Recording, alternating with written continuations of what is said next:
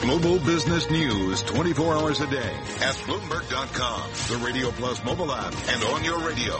This is a Bloomberg Business Flash. From Bloomberg World Headquarters, I'm Charlie Pellet. 13 minutes to go ahead of the closing bell before we wrap up trading on this Thursday, May 4th. It is a mixed picture for U.S. equities, not only ahead of the close, but ahead of tomorrow morning's jobs report. We have got the S&P now up by half a point. Stocks have been fluctuating right now at 2388. The Dow remains lower, down 15, a drop of 0.1% at 20,941. Nasdaq up half a point at 6,072.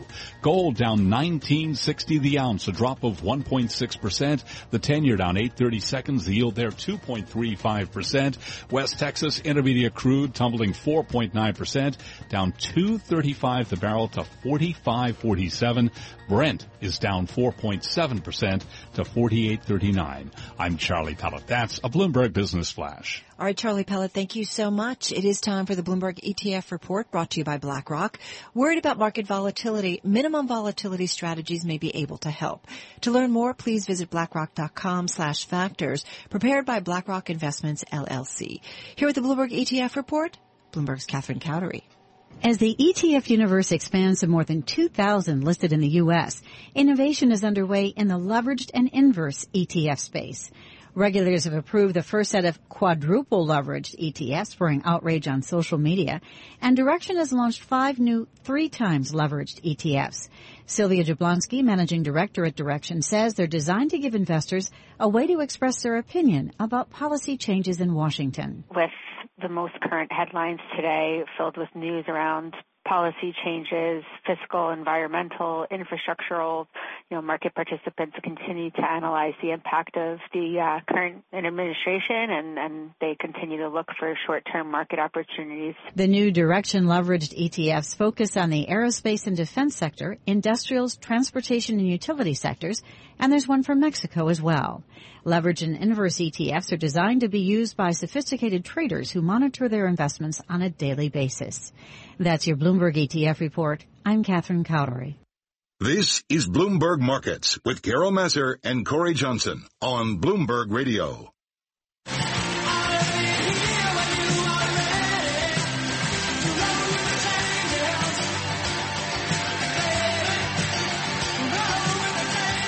Rolling with the changes. It's not just REO Speedwagon rolling with the changes.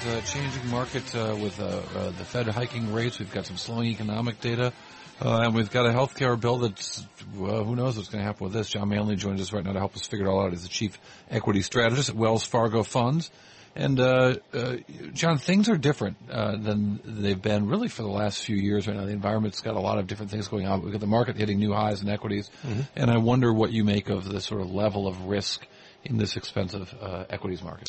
It's expensive, but it's sort of the low end of high. It's expensive, so if something bad happens, I think there's a little more air underneath this. We could come down a bit more sharply. But I don't think it's so expensive that it can't go higher, and it's not so expensive that in and of itself will cause a big correction.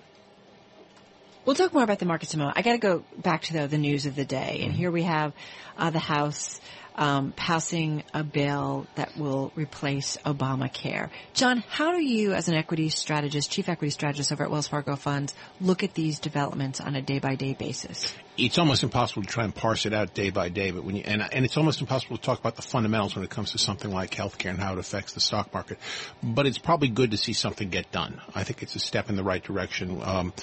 Is it the right bill? I'm not the expert to talk about that, and I don't have an opinion really about that. You want to see movement in Washington? I want to see signs that things are capable of moving. Gridlock is okay for a while, and I want inefficient government, but it can't be totally dysfunctional. So it's good to see a little progress every now and then. Did you really say you want inefficient government? That's how it was planned. Me and Jimmy Madison, we both agree on inefficient government. That's how we set it up. You don't want to live under an efficient government. But a government that does bad things, or a government, I'm not saying this one does or doesn't, but that there's sort of a notion out there that a gridlocked Congress, that a Congress that shuts down the government isn't such a bad thing. Well, I'm not going to comment on that so much as I will on the fact that I think our economic system is a pretty good one. I mean, we have a market system that's been modified from time to time, and you don't want to always be pure market. But I think the private sector does a pretty good job of providing for us, taking care of a lot of things. So government's a good thing to have. I'm all for government, but I think don't underestimate the private sector. And if government gets criticized or gets welcomed in its gridlock, it's because the private sector can do so much. How do we fix healthcare? I know you're not a policy expert, but what is the solution? I remember when Hillary Clinton was trying to fix it under President Bill Clinton. It'll never be fixed completely because people want healthcare, but they don't want to pay for it. My grandmother used to say, like the internet.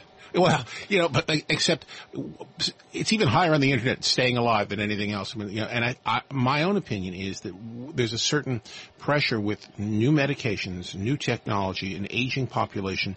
We just don't want it to increase as a percent of GDP. It just has to. I think it's just going to be grudging. People I kind of like the sector, but people don't like the sector because it comes under very heavy scrutiny and very heavy criticism. And yet without it, I don't think life expectancy would be advancing in the U.S. the way it has been. Well, when you sort of, pencil that out and look at sort of healthcare plans or even investment, let's just talk about retirement, right? So we've got people living longer and longer. Forget the Google projects and so on that want to extend life beyond imaginable numbers, but except for biblical Old Testament numbers, right, perhaps. But then we've also got, this sort of plans for retirement, the models around retirement, really written around equity and bond returns of the last 20 or 30 years. And we already see sort of pensions trying to sort of creeping out on the risk curve, trying to get back to what their models had penciled in with, or written in with their depository issues. I wonder if you look at the expected returns of funds that managed by Wells Fargo and think something's got to change here because people are living longer and need more money. Well, I think they have to work longer. That's probably the only answer to that. You probably have a certain ratio of working life to retirement life, and as your life expands, both numbers get higher. And I think you have to deal with that. That makes sense. It does. Well, again, what's the famous line from Sergeant Bilko? All I want is an honest week's wage for an honest day's work. We all want something more than we probably really should get. And I think we'll just have to work longer. We are going to be healthier. That's one of the reasons we live longer, so we should work longer. And I think the old idea of out at 62, out at 65, out at 66, well, that's okay if you're going to live to be 69 or 70. But when life expectancy is creeping up into the 80s, I think you have to expect to work longer. I do wonder if economists and folks need to start looking at kind of the model changing a little bit, right? If we work longer, so what does it mean? We're putting more into the system and able to kind of deal with higher healthcare costs. I don't know. I think so. Well, we have to do something. I mean, I think you can work until you feel you can't work any longer. I mean, you want to have a goal. Now, I'm getting close to what used to be retirement age. I don't feel like retiring. Right. So I think, maybe I'm just jealous of people who can do it. But I think the idea of working while you can, doing what you can to stay interested, is a good thing. That's outside my purview, obviously. But I think that these problems are solvable. If you're working, though, right now at kind of trying to figure out this market and investing in this market, you mentioned healthcare offering some value. What else do you like out there? I think technology is going to be pretty good. I think they're not particularly cheap, but I think it's still a growth sector. The numbers are still being beaten. The expectations are being beaten. Even the names that have run up dramatically and that are a lot in many ways responsible for the move up that we've seen in tech, Facebook, right, Google, Amazon, Netflix. Nothing goes up forever, but there'll be corrections before. I think as long as the fundamentals keep coming through, valuation corrections tend to be buying opportunities, and I take some comfort in that. It's when the fundamentals start to mess up that you have the big declines, and that's what I want to avoid. But I haven't seen any sign that's about to happen. Then can I ask you one stock really quick? 30 seconds here. Tesla. What do you make of how Tesla I can't trades? Talk about individual stocks, so I'm just amazed that we're back to electric cars. Can Steam be far behind? John Manley, great stuff. John Manley, our chief equity strategist with Wells Fargo's funds, joining us here in the studio. It's always good to see you in real life. Yes, worth indeed. the trip from California, this alone. He's been busy. He's been traveling around. Folks, you are listening to Bloomberg Markets. Carol Massar along with Cory Johnson just taking a look at the stock market. Right now, the S&P 500 off its lows, but just up a point. Dow Jones Industrial Average down about 9.5 points off its low as well. And NASDAQ, we're seeing about a 3-point gain as we speak. We've got the closing numbers for you in just a moment on Wall Street. You are listening to Bloomberg Radio.